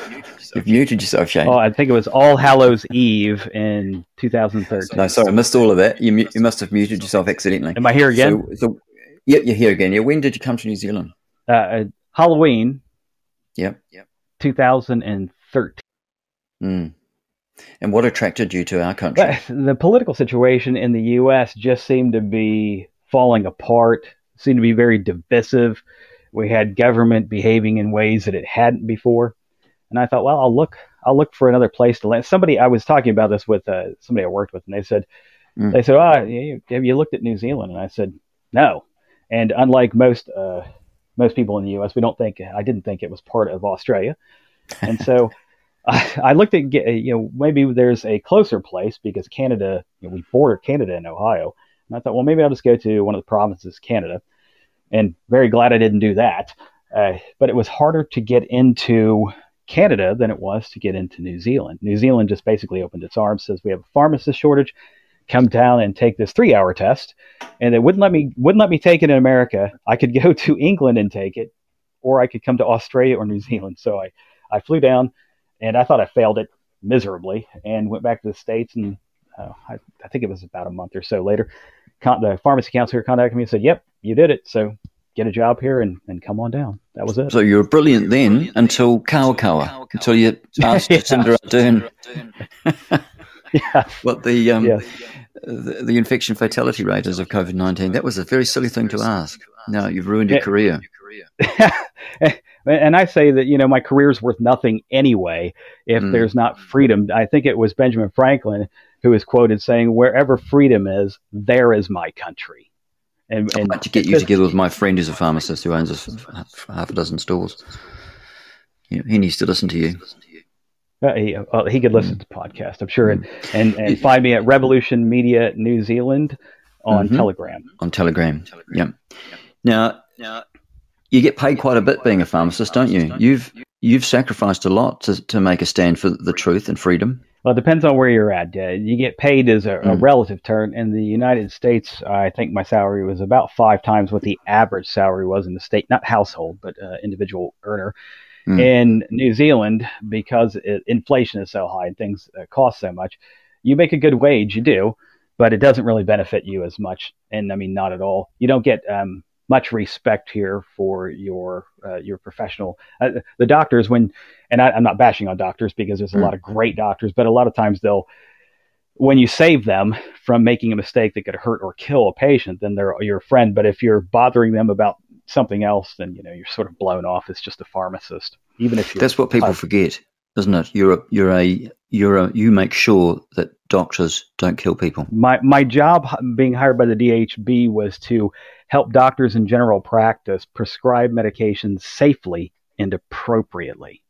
That's what they hired me for. So now the people that the person the DHB has hired to do that is now the guy who doesn't know anything about doing that. Yeah.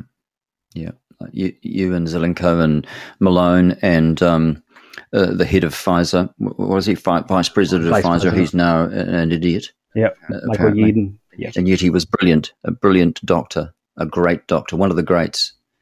And now they're all nutbags, nut jobs. Well, according to the government, I think you're right that 2022 is going to be the year of their fail.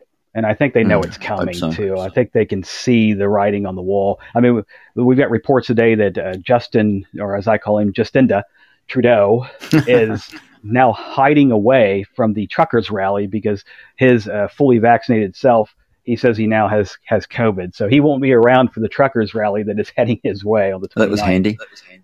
Yes. And that's what you see. These people are cowards. I don't know if the World Economic Forum, Klaus Schwab, and the global young leaders say, whatever you do, be a coward. And when you're faced with opposition from the people that you are oppressing, run. So it's like that Irish proverb, better be a coward for a day than dead for the rest of your life, sort of thing. They seem to have taken that on board. And Jacinda turned tail and went away to the bathroom when I asked her some questions. She clearly wasn't feeling all that threatened because she hung around for a bit, talked to that reporter, and then left. So if anybody's building up that she was scared and threatened, well, she clearly wasn't, and that's on film, so don't try. But if we look at what happened to her in Paihia, I was just going to say that. What did they do? Up on the footpath, up on the sidewalk, could have been somebody there walking their baby, just boom, let's go, just right through that.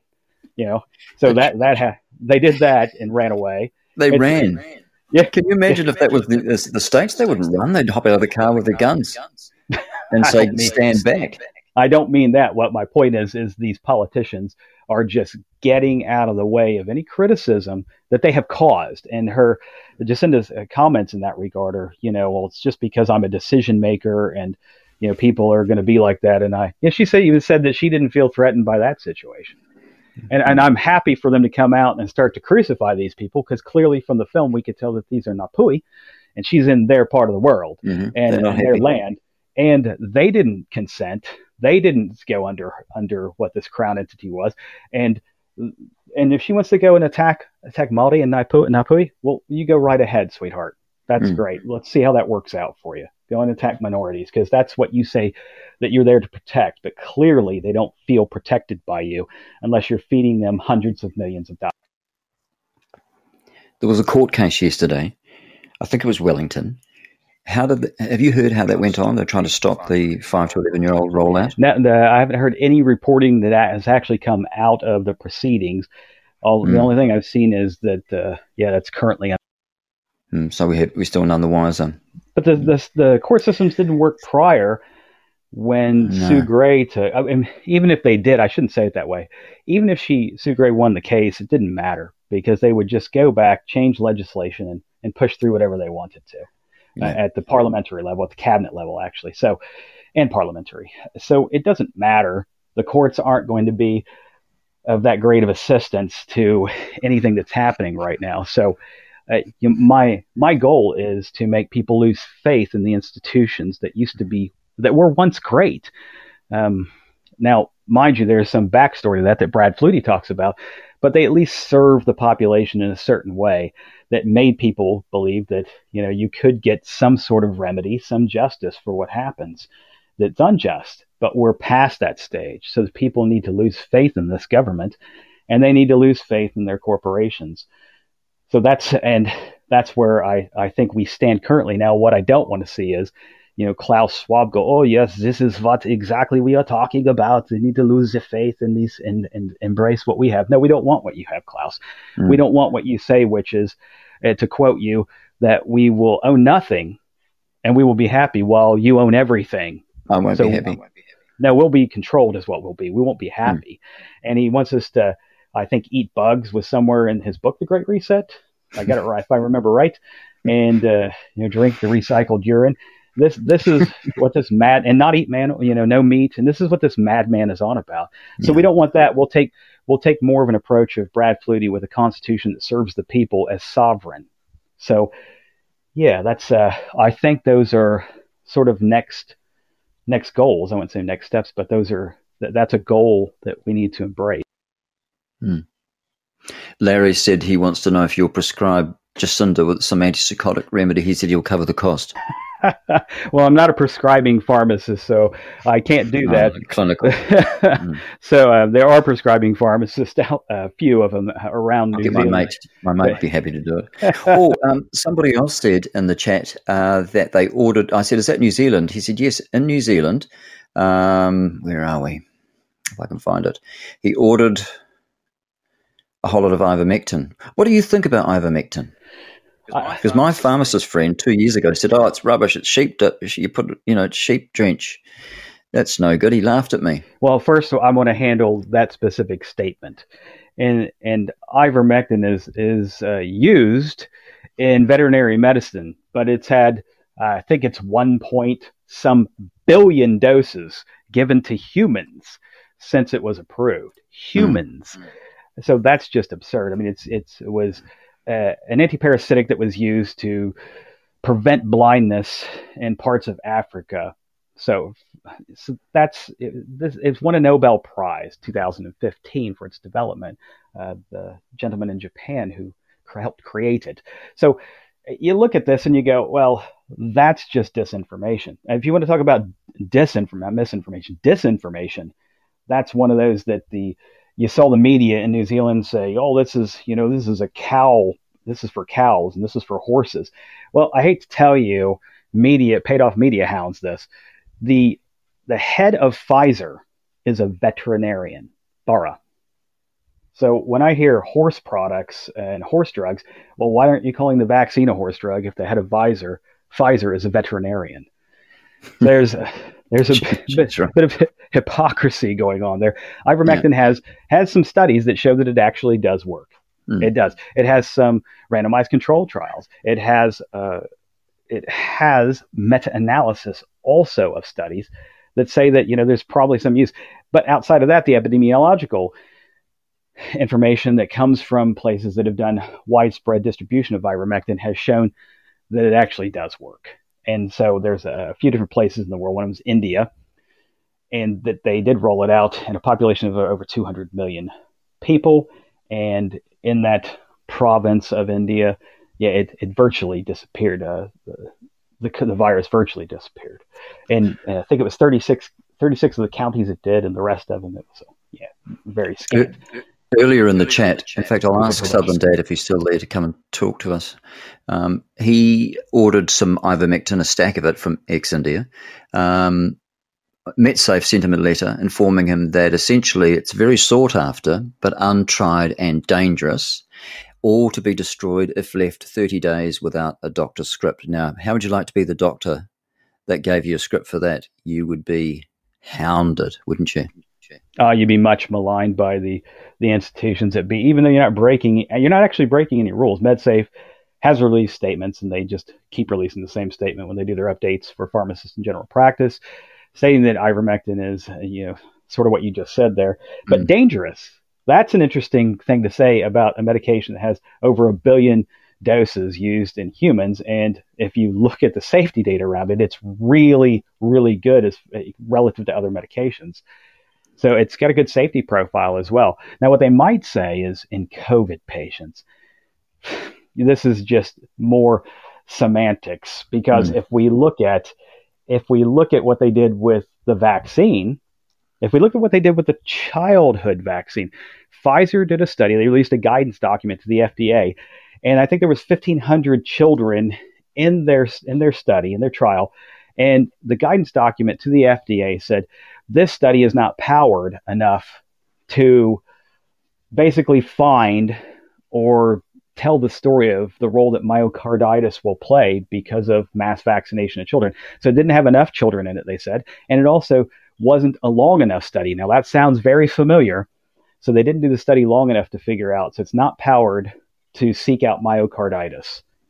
Yet these medicines are being rolled out on the market.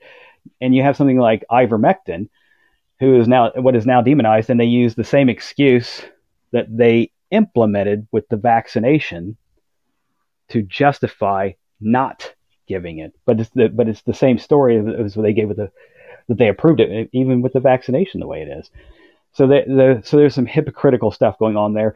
But what we haven't talked about in a while is hydroxychloroquine, because ivermectin has taken the role. It's taken a backseat, isn't it?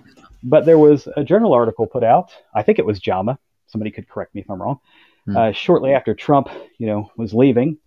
And it said, actually, hydroxychloroquine does have use. And it was a major medical journal. That's why I said I think it was JAMA, but it could have been American Medical Journal, whatever it is.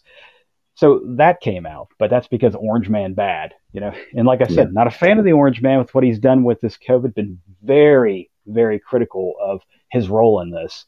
So I want to make that clear. Pushing the vaccine. But seemingly exonerated on hydroxychloroquine. Well, in Africa, it's just tablets. In fact, if you were traveling, you had hydroxychloroquine tablets, didn't you, for malaria? If you're going into countries where you could get malaria. And in Africa, I think they had these tablets every Sunday. They used to call them Sunday tablets. Very, very dangerous, probably at the level of an ivermectin, wouldn't you say? Sorry. I don't know. Now, what's the story with zinc? People are saying you have to use zinc with hydroxychloroquine. Well, do you know much about that? This is Zev Zelenko, who says that zinc is an ionophore, which means it opens cellular membrane, creates a channel, and that's what you need to pour the zinc in to go ahead and stop viral replication. So zinc plays that role of stopping the viral replication, but you got to get it into the cell. And there are some studies specifically for SARS-1 after they had their release that the CCP admitted to the World Health Organization, that they did have a release out of the Beijing Institute of Virology. And what they did was they took zinc and they showed that zinc does stop viral replication that's out there. There's also a chloroquine product, as I recall, as well, that they studied and showed some efficacy with that. So this is the story about Zev Zelenko and zinc. So yeah, I think he says zinc is the bullet and hydroxychloroquine is the gun, if I remember. Is that like with saline? It's pretty much sugary water, isn't it, with a touch of salt? And it's the salt that helps it do its action. Is that right? Have I got that right? Saline is usually 0.9%, and it's saline. Yeah, that's usually what it is. Just, yeah. Oh, okay. So it's not just sugary water with a bit of salt in it. We do have those products as well, but I don't believe. Okay. Thank you, Shane. You've enlightened me. So we're none the wiser as to what's happened with the court case yesterday. There's a rumour out that Jacinda's bought $1 million vaccine making machine for New Zealand to start producing its own vaccines. Do you know anything about that? I am not aware of. No. I have not heard that at all. Yeah. I don't even know what a vaccine making machine is. That's according to Max. Max reckons he's got some inside info on that. Yeah, perhaps he might like to tell us. Would you take a call from Max? Yeah, sure. Let's see if he's available. Shouldn't take too long. We'll be back with Max. Oh, here's Max. Hi, Max. Hey, mate. Tell us about this vaccine-making machine. You've got us baffled. There was an article on it through one of the news media on Facebook. Is it a mainstream media? Yeah. Okay. Yeah, I saw it on there and just thought, what the... Family she's show. Just Thanks. going over the top more and more now, just to try and wear people into the ground, just to get the sheeple following him more and more. But no, it stated that she's bought it $1 million so that New Zealand can start producing its own vaccines. Crazy. Oh, great. And will she be in charge of it? I don't know, but the thing is, what I've sort of come to the conclusion, well, sort of in my mind now, is this just a smoke screen? She's got some machine there because New Zealand's pretty much bankrupt, run out of the kitty, run out of money. Is she got this machine so that she can propose for New Zealand to start making its own vaccines, mRNA vaccines, and is she going to, under the counter, bump up New Zealand's debt by getting more vaccines coming in and putting a New Zealand label on them and then put them out to the public? You would have thought she'd have that contract with Pfizer would be pretty rock solid, and she wouldn't be able to do that, because I've heard other contracts where they can't, if a better medicine comes up to treat this, they can't use it, even if they want to. But is she, because New Zealand's run out of money now, they're saying that they haven't got enough money to get a fourth booster. Is she going to get the vaccine from Pfizer, bring it into New Zealand, and put New Zealand's stamp on it and say that New Zealand's producing it, and just take the loan out and bump up New Zealand's borrowing under the table? Oh, I see. So that'll be interesting to watch. What do you think about that, Shane? Thanks for that, Max. Yeah, I think I'd have to read more up on what that is a bit more, just to figure out all the details. But it is noteworthy that Bill Gates is quoted as saying that vaccines were one of his, I think he said, best investment because it's a 20-to-1 return. So it is. That's what he said. Yeah. Yeah. Money and power push things around throughout the world. So it's not out of the realm. Yeah. In fact, I've got Bill Gates saying just that. There's been over a 20-to-1 return. If you had put that money into an S&P 500 and reinvested the dividends, you'd come up with something like $17 billion, but you think it's $200 billion. Here, yeah. You're okay. You're not going to get COVID if you have these vaccinations. These vaccines are highly, highly effective. Vaccinated people do not carry the virus, don't get sick. They're really, really good against variants. Everyone who takes the vaccine is not just protecting themselves, but reducing their transmission to other people and allowing society to get back to normal. Get your first shot, and when you're due for your second, get your second shot. Our key goal is to stop the transmission, to get the immunity levels up so that you get almost no infection going on whatsoever. When people are vaccinated, they can feel safe that they are not going to get infected.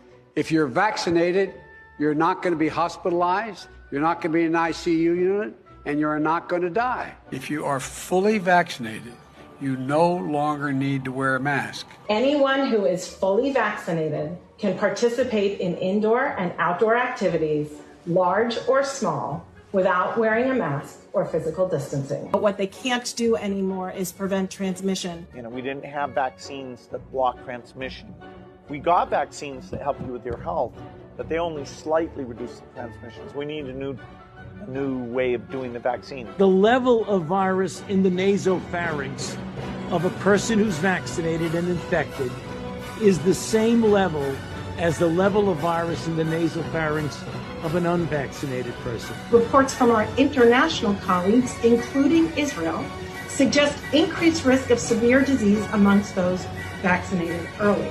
And if you look at Israel, which has always been a month to a month and a half ahead of us, they are seeing a waning of immunity, not only against infection, but against hospitalizations and to some extent death. A booster might actually be an essential part of the primary regimen that people should have. The plan is for every adult to get a booster shot.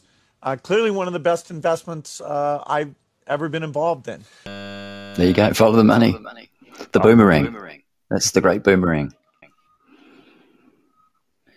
Well, you got to be careful. He's dead.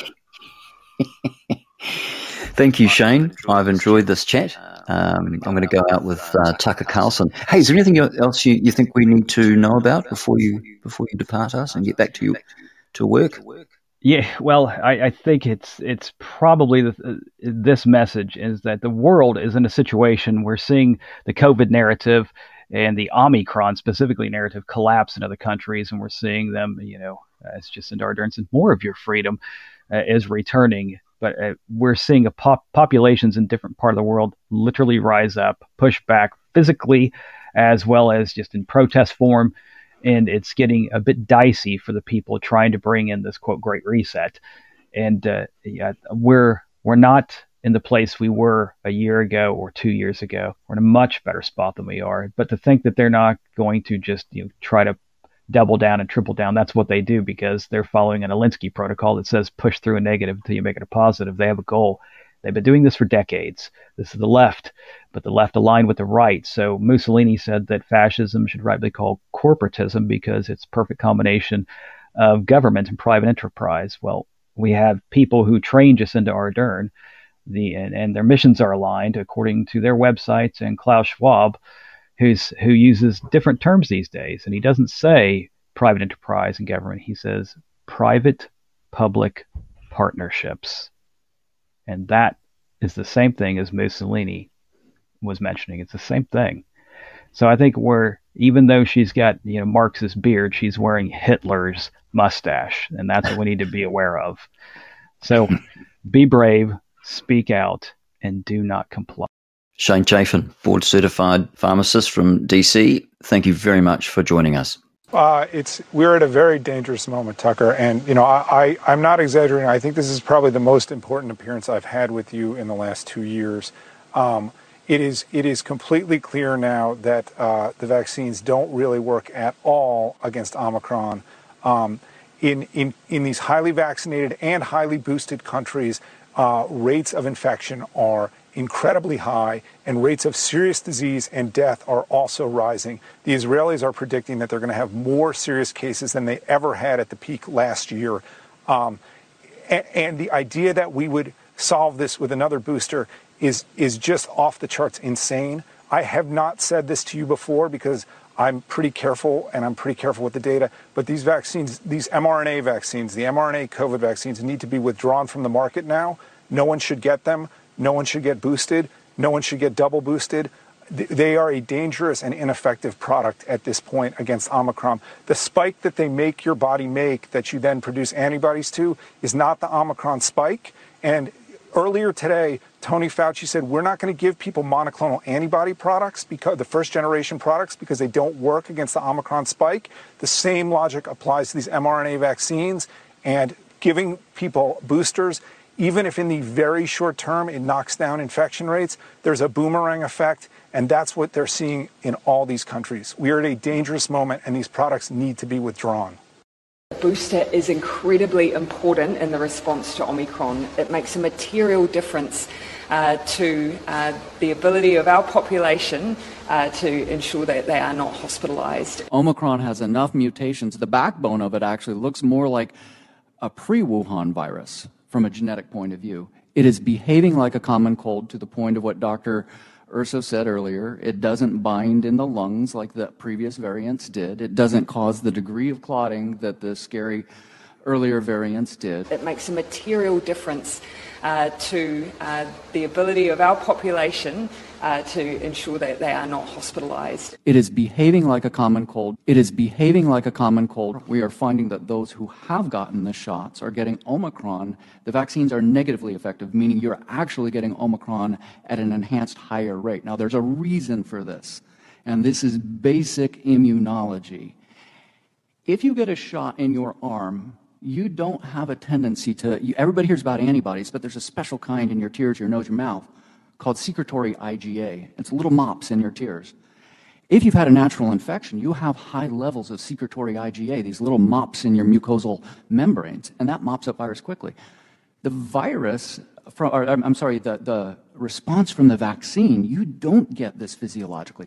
So we are seeing actually the vaccinated carry a high volume of virus because they don't have this secretory IgA. So this false construct from our federal agencies that this is a pandemic and the unvaccinated are spreading is a pathophysiologic lie. The vaccinated are carrying high volumes in their nose, their tears, their mouth of virus because the vaccine does not neutralize in that location of the body where the virus comes in. So this is very important. This is why mandates are absolutely now moot, irrelevant, and out the window and need to go away worldwide like most of the world has done already. Go and get boosted. It's the most important thing you can do to help our health workforce to prevent them from being overwhelmed. Omicron, it is behaving like a common cold. How would you like to finally have your say? Only time will tell will we go to heaven or hell. But I'm going to tell you this. Well, now's your chance. Give Grant Edwards a call on Saturday night after 8 at Liberty NZ here on Podbean. Because if you want to get right down to it, I'm going to tell you right now, and I have firearms that I'm ready. Join Grant Edwards here at Liberty NZ Podbean. See you there. I got a itchy finger, and I don't hunt deer. You might have seen in the paper recently that the suicide rate has dropped, which I can't really begin to believe given that Auckland's been in lockdown and there are police resigning from the police force because they're so traumatised by having to cut down so many hangings. And one policeman contacted us and said he's cut down 4 hangings in one day was his most. And what's happened is the suicide rate has not fallen. The government has, in its great lying wisdom, reclassified suicides as accidental deaths. So suicides are now not called suicides as of last month. They're now called accidental deaths. So the suicide rate will eventually fall to 0 because they're no longer classified as suicides. The difference between tyranny and democracy is very simple. When the government knows everything about you, that's tyranny. I know how it is to live in tyranny. When you know everything about your government, that's democracy. So this is just a message to all the haters out there who are attacking me. Now, if you attack Dr. Anthony Fauci, you are also attacking science. Because as you know, I am science. You can call me Father Science or Lord of the Sci or Fauci the Science Guy. Whatever you call me, when you attack me somewhere in a lab, a beaker explodes and shards of glass shoot into a child's eye whenever you send a mean tweet. So just know that. But you're also attacking people who are hard of seeing and short people. So when you attack me, you are also attacking the midget blind scientist community, the MBS. So I would recommend, if you're one of those, take your mask, put it in your mouth, and shut up. We need you to stay in your home for a couple weeks. It's for the greater good. We need you to close your business just for a short time. It's for the greater good. We need you to stay home just a little bit longer than 2 weeks. It's for the greater good. We need you to wear this on your face. It's for the greater good. We need you to wear 2 of these on your face. It's for the greater good. We need you to inject this into your body. It's for the greater good. We need you to spend the holidays alone. It's for the greater good. You must inject this into your body if you want to feed your family. It's for the greater good. We need you to stop eating that. It's not good for the environment. It's for the greater good. We need you to stop driving your car and flying. It's for the greater good. We need you to stop heating your home so often.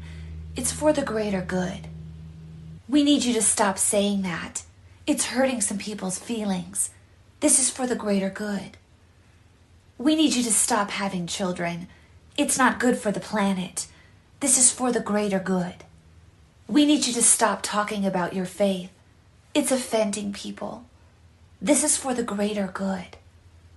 We need to separate you from your children because you're not complying. This is for the greater good. We need to hold you in a facility for a little while for not cooperating. This is for the greater good.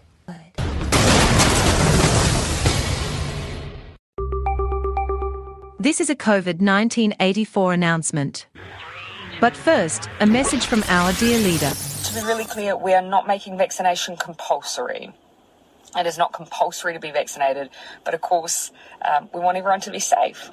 We want you to be safe, and we want your loved ones to be safe and well. And so we're absolutely encouraging as many New Zealanders as possible to be vaccinated. The important people at Parliament are hard at work creating new laws and orders that will ensure that no MP, minister, highly placed government official, or think tank advisor who suck off the taxpayers' teat will be forced to take the jab. But for you stinking masses who work in any of these honourable professions and trades, it's no jab, no job for you. And soon, you'll need your vaccine passport to eat, drink, buy or sell.